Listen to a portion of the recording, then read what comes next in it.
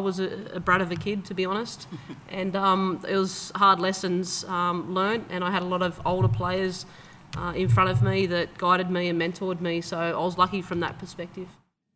My name's Andrew Lee, and welcome to The Good Life, a politics-free podcast about living a happy, healthy and ethical life. In this podcast, we seek out wise men and women who have lessons to teach us about living life to the full, with humour, pleasure, meaning and love. We'll chat with musicians and athletes, CEOs and carers, about making the most of this one precious life. If you like this podcast, please take a moment to tell your friends or rate us on Apple Podcasts. Now, sit back and enjoy the conversation. Let me start by introducing our panellists. Sue Read's competed internationally in weightlifting, discus and javelin. She's a former Matildas goalkeeper and founded Life Unlimited Psychology, which works with high-performance sports people. Rob de Castella is Australia's greatest ever marathon runner, whose 2:07 is still the Australian national record, and who's founded the Indigenous Marathon Foundation, a leadership program for Indigenous Australians. And Heather Garriock is the coach of Canberra United, who's had a successful career as a midfielder, playing 130 matches for the Matildas, 3 Olympics and 3 FIFA World Cups. I wanted to start with childhood sporting experiences, and of our panellists, Sue, I think you have had the earliest intense experience of sport. Tell us what it was like when your parents discovered that you were a pretty good discus thrower. So my first experience, I think I'd just turned 5, and my parents took me down to Little Athletics because my brother played, of course. I went into discus competition. I think I threw 2 or 3 times further than everybody else, and my parents rushed home and were like, "We've got a champion." And my father was a nuclear physicist and very obsessive, so he then proceeded to read every single book on the planet on athletics, weightlifting, training, and how to progress into that elite sport. So pretty much from the age of 5, that became my life. And how many hours a day were you training in that? So from about 5 to 7, about 3 hours a day, and then from sort of 8 on about 5 hours a day. I did say they were a bit obsessive, so but yes, so that was quite an intense experience. So it was up, training, school, training, bed, training, school. That was pretty much it. And yeah. Rob, for you, the start on your running comes in the streets of Kew. Tell us the story as to how your dad decided to be the eldest of his 7 children that took him out and went out running with him. Thanks, Andrew, and thanks for the opportunity to be part of the session. My dad knew that he had high risk of heart disease. His mother died from a heart attack in her 40s, and at that time there was a bit of a fitness boom coming, very slowly. And there were these exercises that everyone was onto these. The Canadian Air Force had an exercise regime called 5BX, and it was, sort of doing, jumping on the spot and running on the spot and doing push-ups and all that sort of stuff. And my dad got into that. This was before people ran. And he was doing his exercise in the bedroom, and the light fitting collapsed out of the ceiling and smashed on the floor. And Mum jumped up and said, "Okay, out, get outside. You're not allowed to do that inside anymore." So he subsequently was banished from the house, so he had to go outside and exercise, and that's when he started running. And he must have been lonely because he used to drag me out. I was much older than 5. I was about 12 or 11 or something like that. And he dragged me out of my bed at 6:30 in the morning and wanted company, and that's pretty much how I started running. I was very reluctant. I used to hide my shoes and hide under the covers and try to find every possible excuse to get out of running. But my dad was also pretty fanatical and determined to make sure that I did it. And then eventually I got into school, a group of mates at school, and we met up after school and trained. I think mainly so I didn't have to get up at 6:30 in the morning and go running. So, and then it just became, and at that stage I was a hopeless runner. I was a plodder. I'd finish, my feet would sort of point out like a duck, and I'd waddle along, and I'd finish in the middle of any of the cross-country races and things. So it was an interesting introduction to something that was going to become such an important part of my life.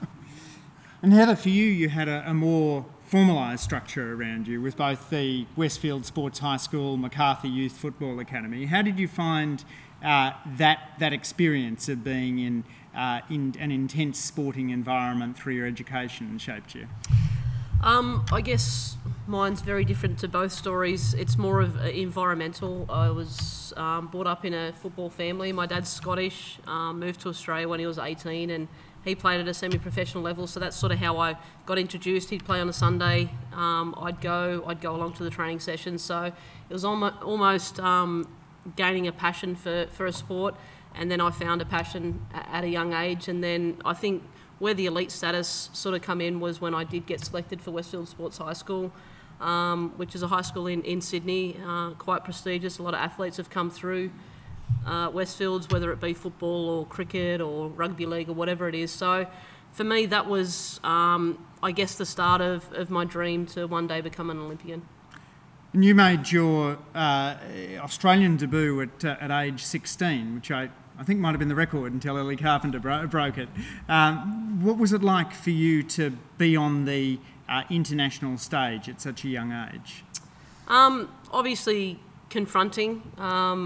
To be honest, when you're 16, you think you know everything, and for me, it wasn't such a straight road. And I got straight into the national team. There was disappointments and getting dropped from teams and adversity. And for me, anybody that knows me knows I'm a fighter. And I grew up in Campbelltown in the western suburbs of Sydney. So once I got dropped from teams like that, I wanted to get in there, and I got invited down to the AIS for a camp, and showed the coach that he's something that wants to take to the Olympics. So yeah, it was hard, and it was lessons learnt along the way, and I was a brat of a kid, to be honest.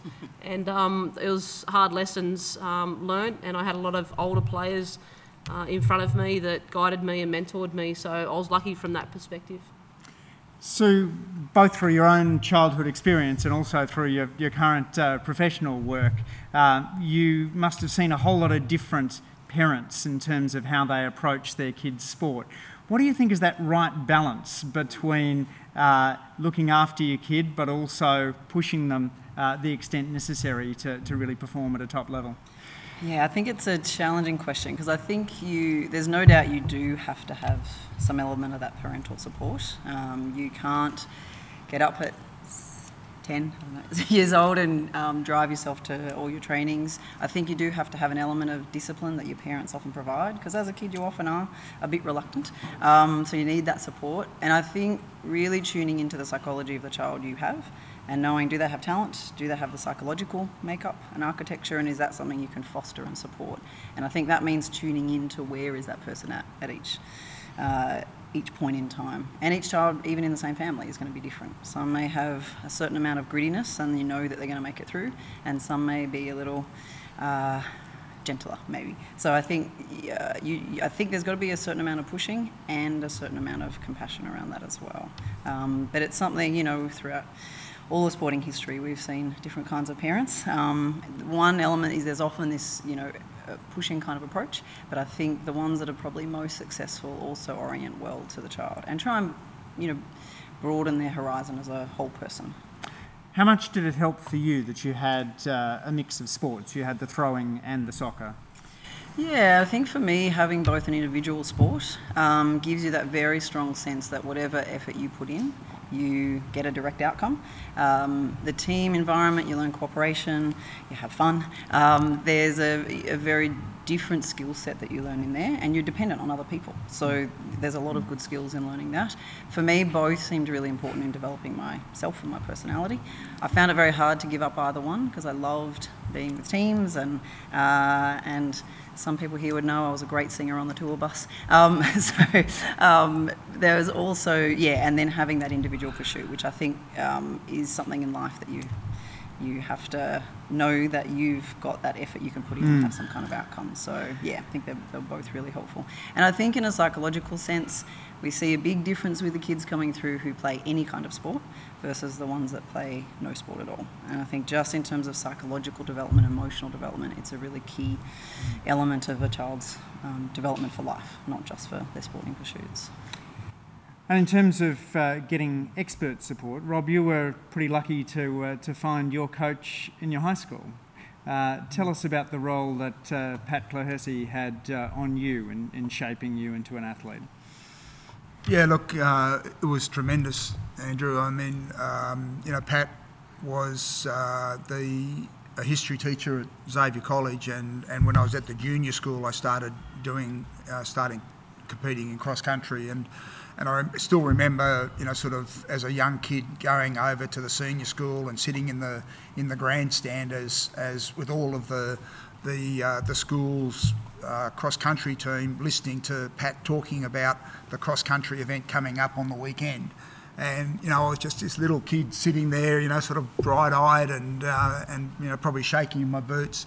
And from that, Pat and I developed this amazing relationship that still exists today.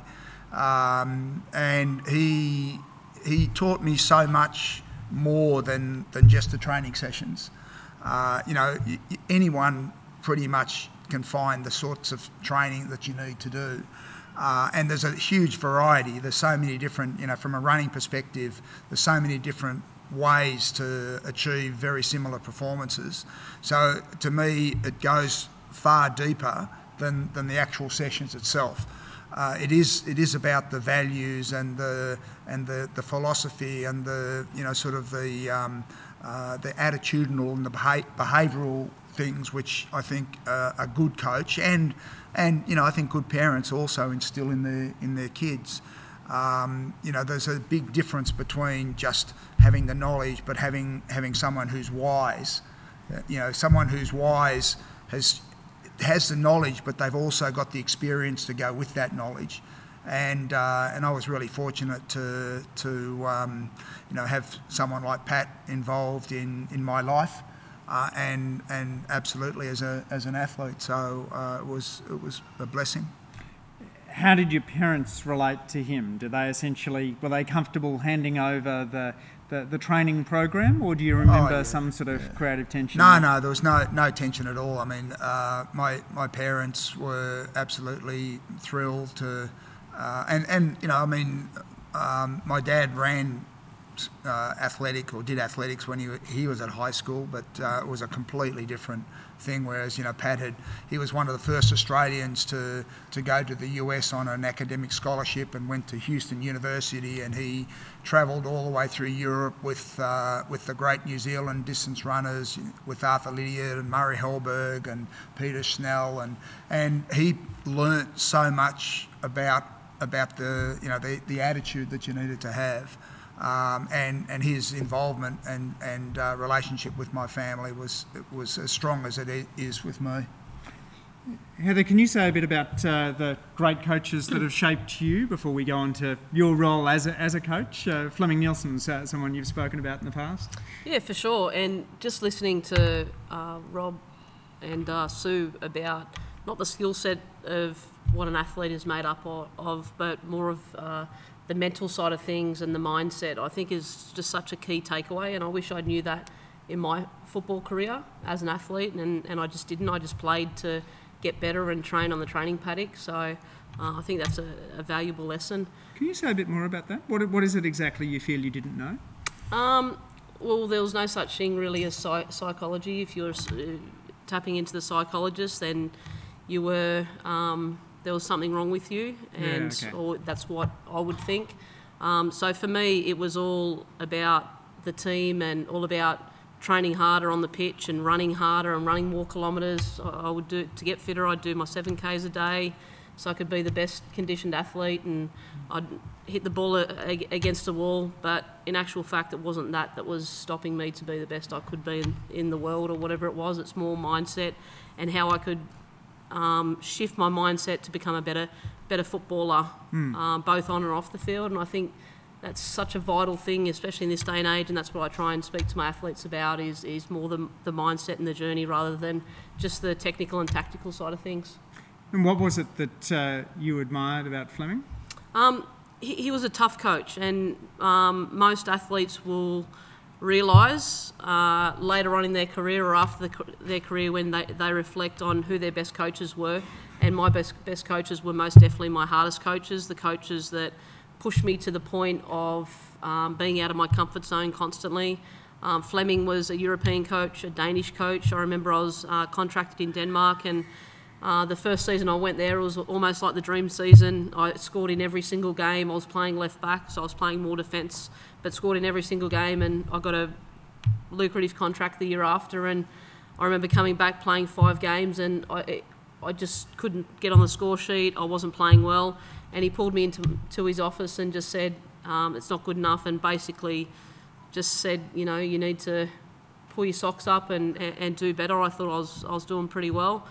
And he said, you've changed as a person, and you need to, focus on what you did when you were here last season. So he was really influential in that way, but very, very tough on me. I didn't get away with anything. He was more pushed me in a way from a mental perspective rather than a football perspective, and gave me little goals each and every session that was really good.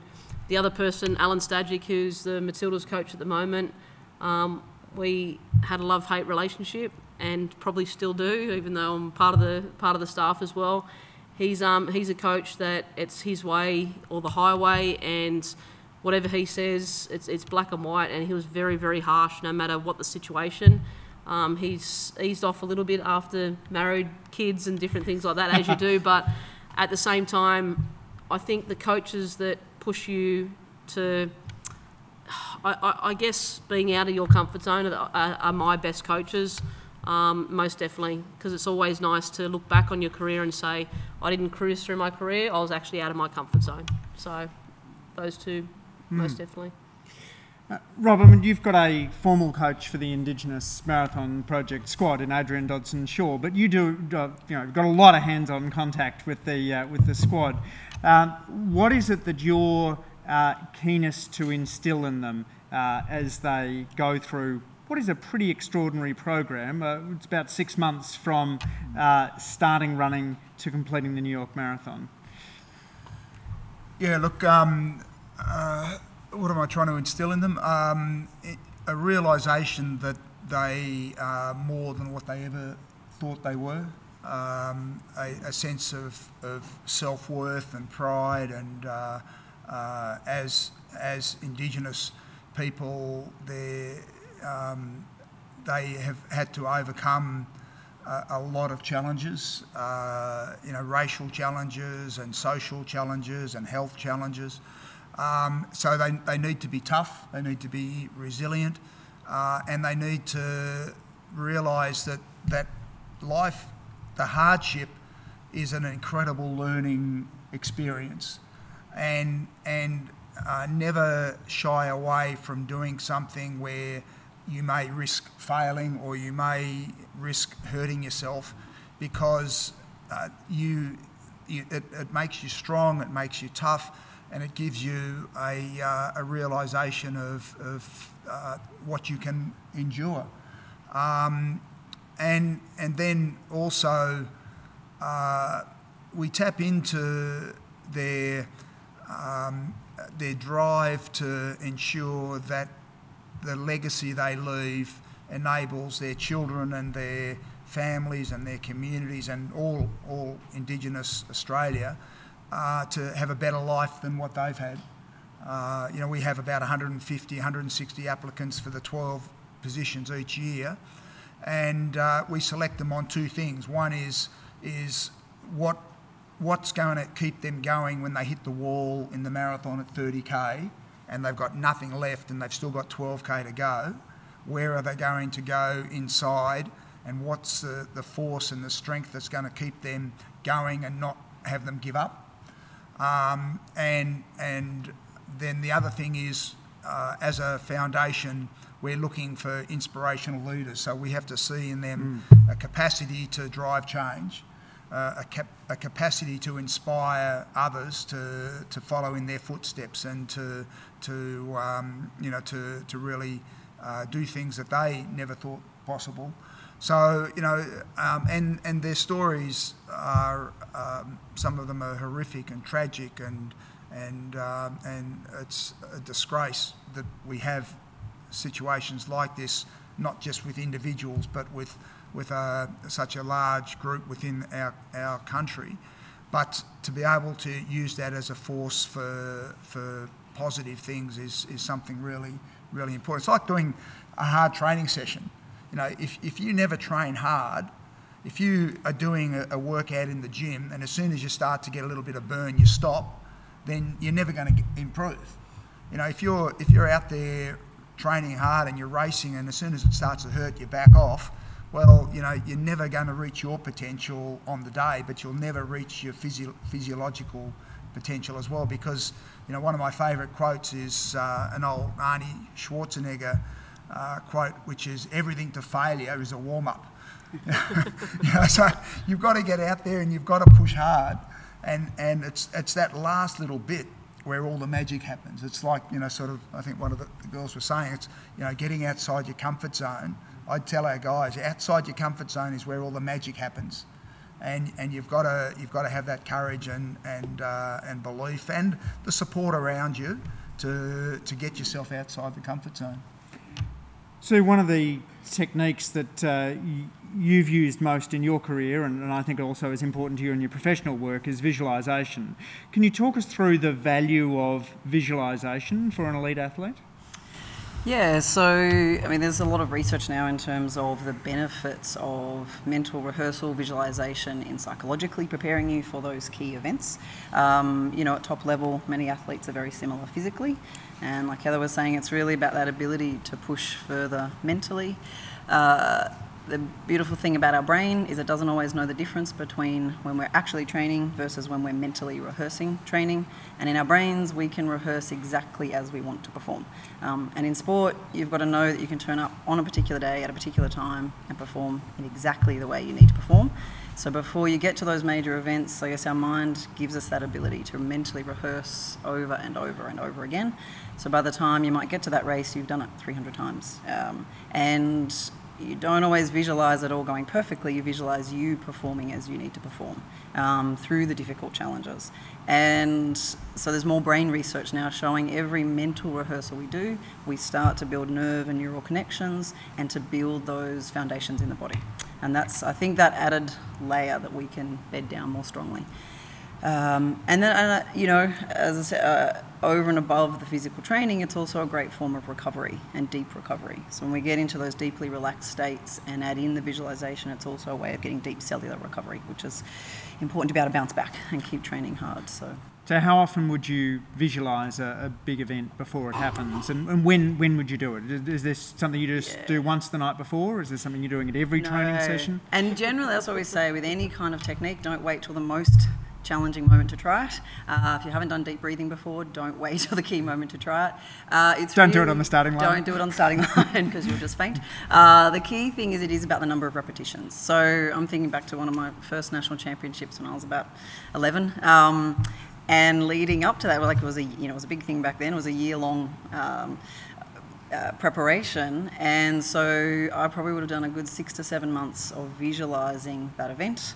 I knew the stadium we were going to in Darwin, I knew my competitors, I knew how far I wanted to throw in shot put and discus, and so you do your physical training, then every night it was about a half an hour process of getting into a deeply relaxed state and then visualising the whole competition. So I would visualise exactly how far I want to throw, I'd visualise my celebration, and interestingly, that for me, that first national championship, I visualised throwing 2 metres further than my personal best, which is quite a lot in a throwing event, and on my last throw I did exactly that distance, which was 2 metres further than I'd ever thrown before, and won, which was good, but that really cemented for me that mental focus was where I could get that extra edge. I certainly wasn't the most physically gifted, or certainly not the biggest or the strongest in the throwing world, so it was that ability, I think, to focus the technique and the brain on how I could perform on the day.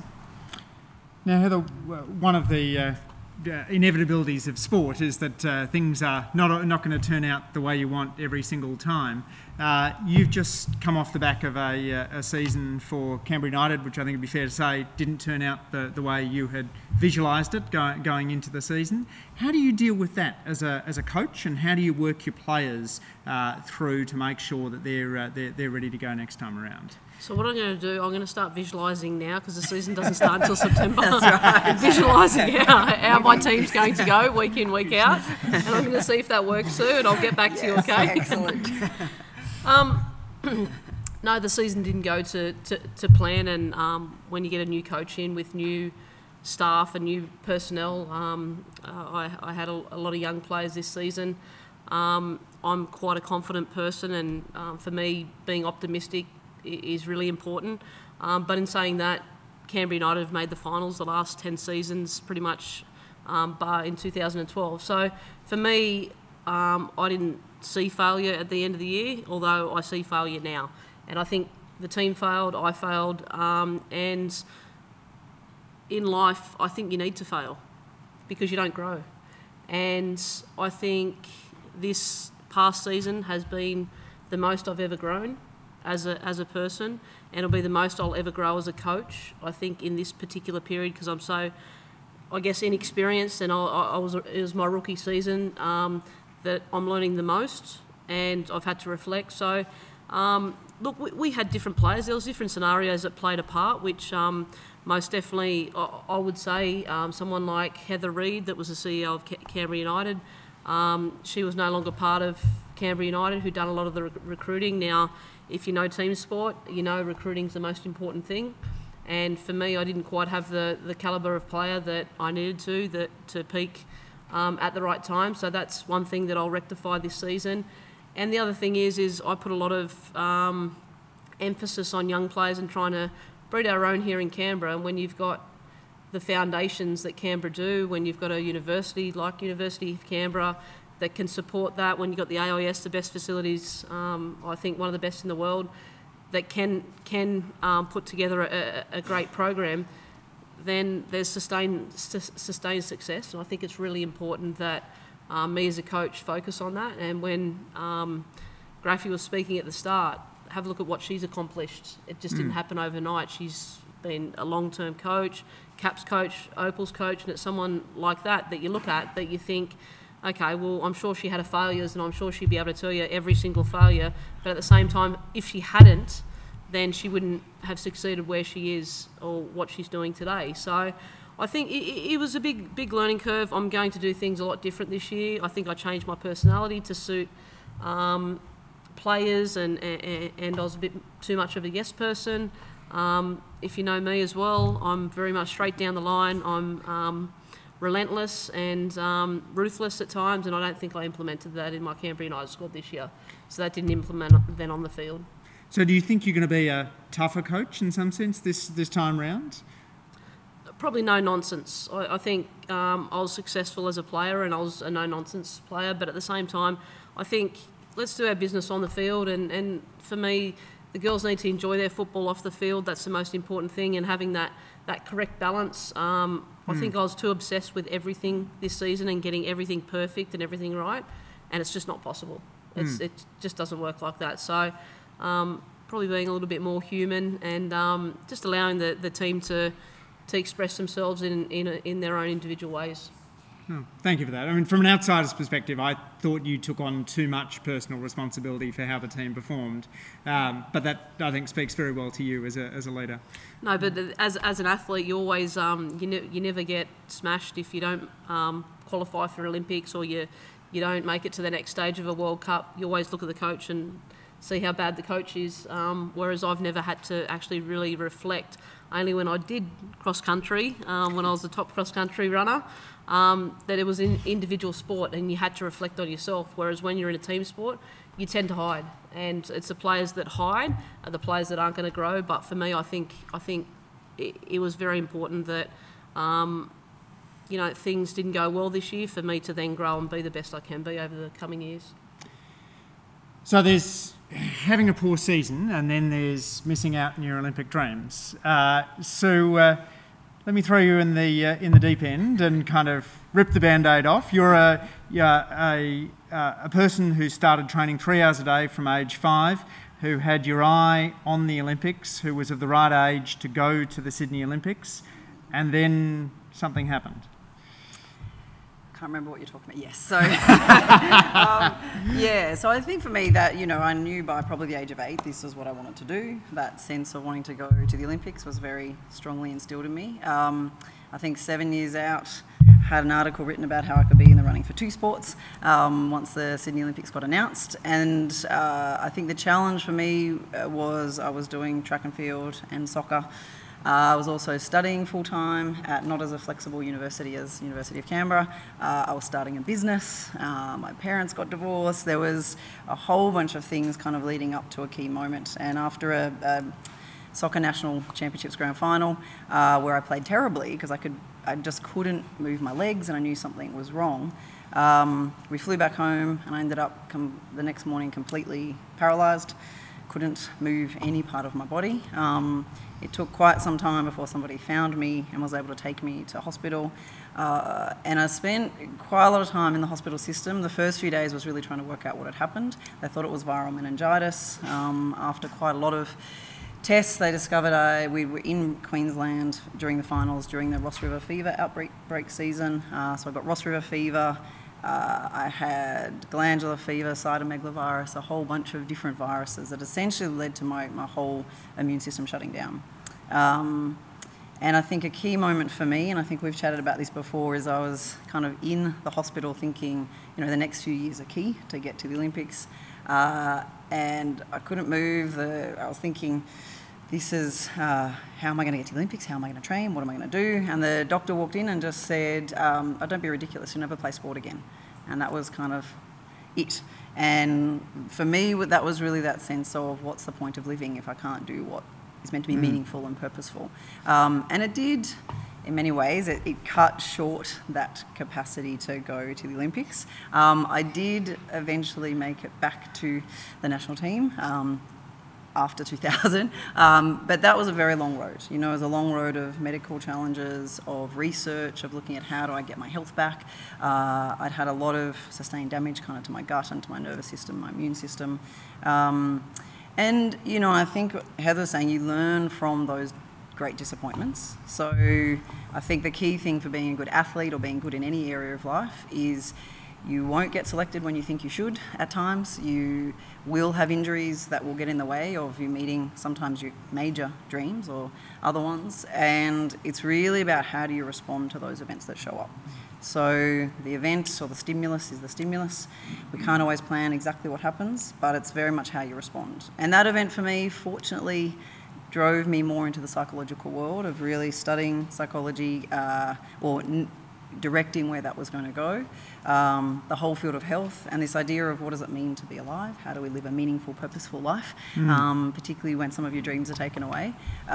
So even though it was a pretty catastrophic event, it certainly redirected my life in a very positive way. And I certainly have a lot of empathy, certainly for athletes I work with if they go through kind of major injuries or letdowns, and just other areas in life. Do a lot of work with trauma and grief and other mental health issues, and it's in every area of life. We know the only one thing I can guarantee for everyone is we're going to go through more hard stuff, and it's really how do we respond to that, and respond to that in a way that's positive for our life or effective for our life.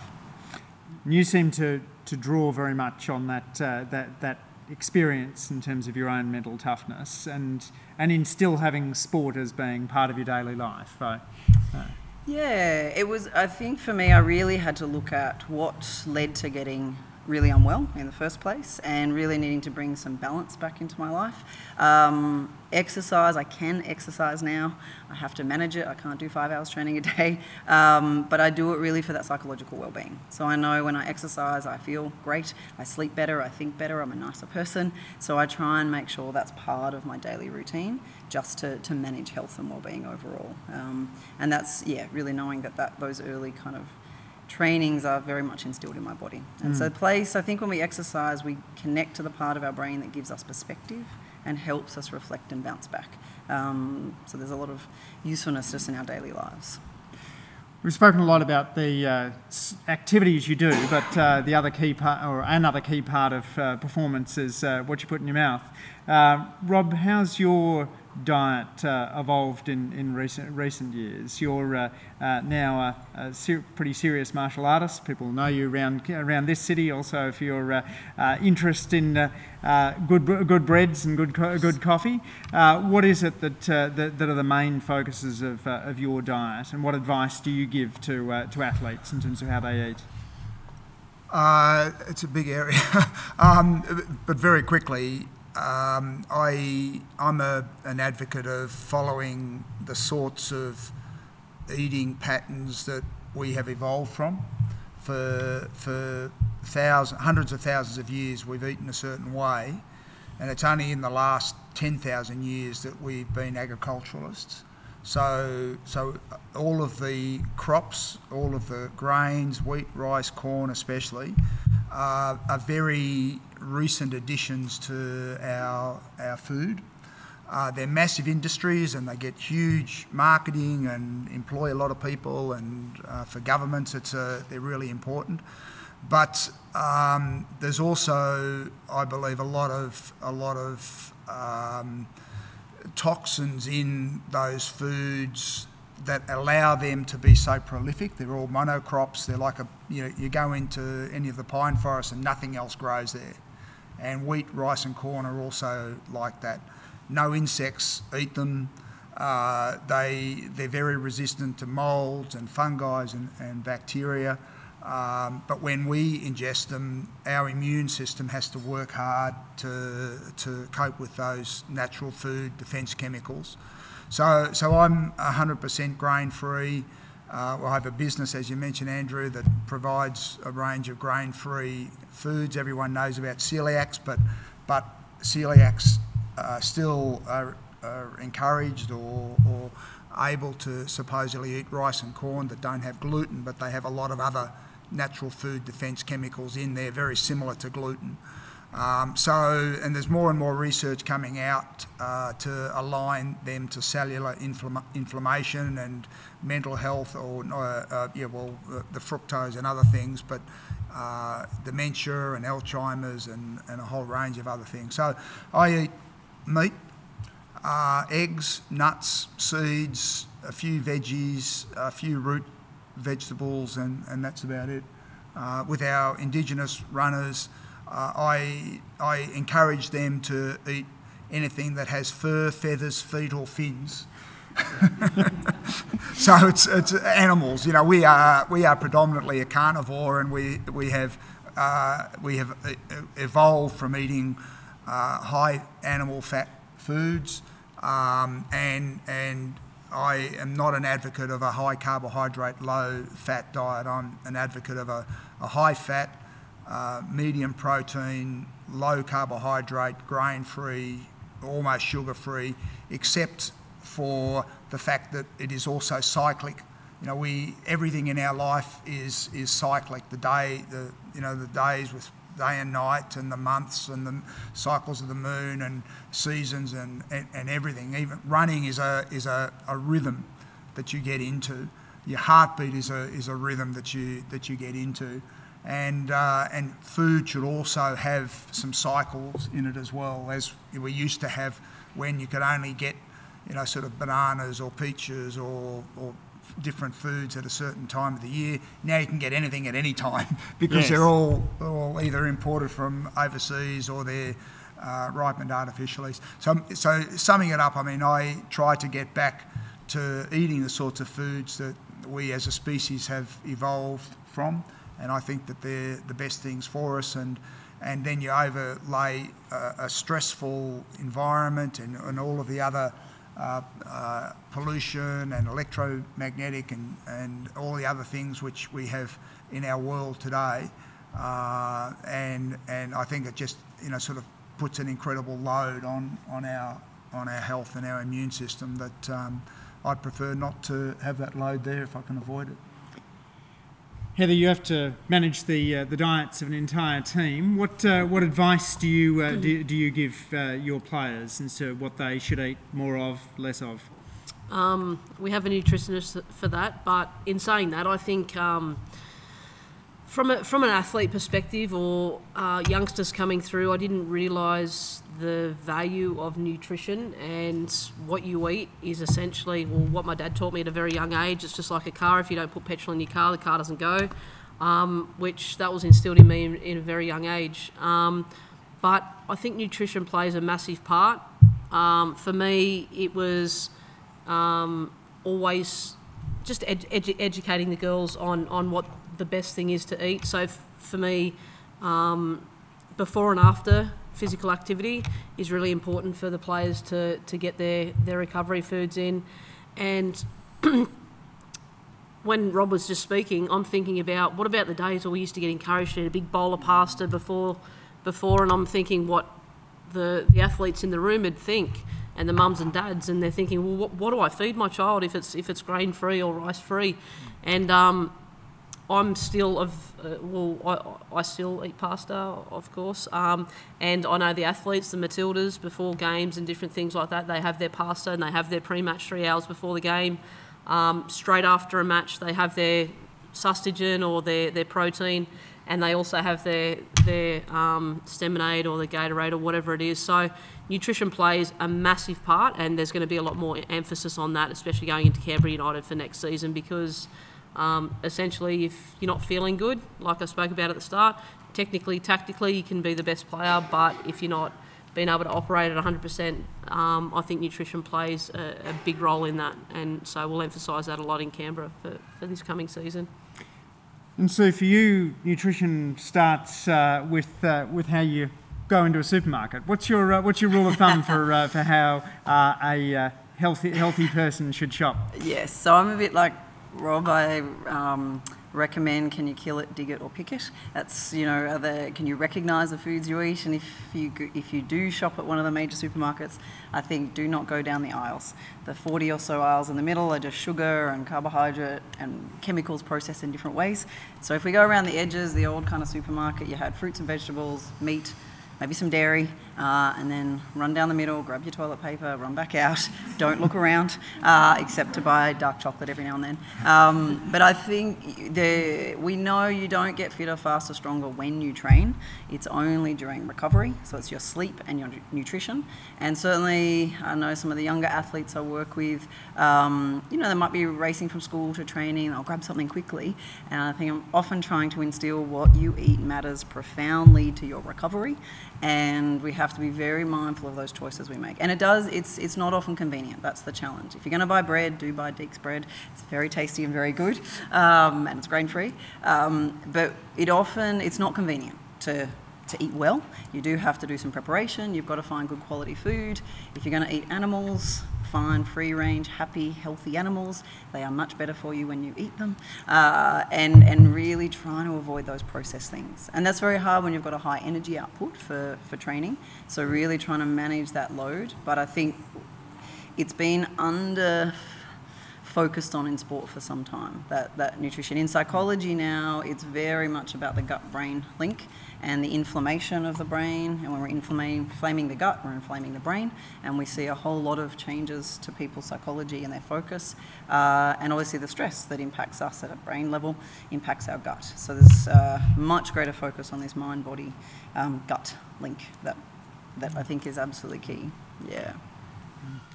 Well, we've covered a lot of ground, from childhood starts to coaching to eating well to visualisation, from three expert sporting stars. So I'm very grateful to them for their contribution. So please join me in thanking Sue Read, Rob de Castella and Heather Garriock for a really insightful conversation.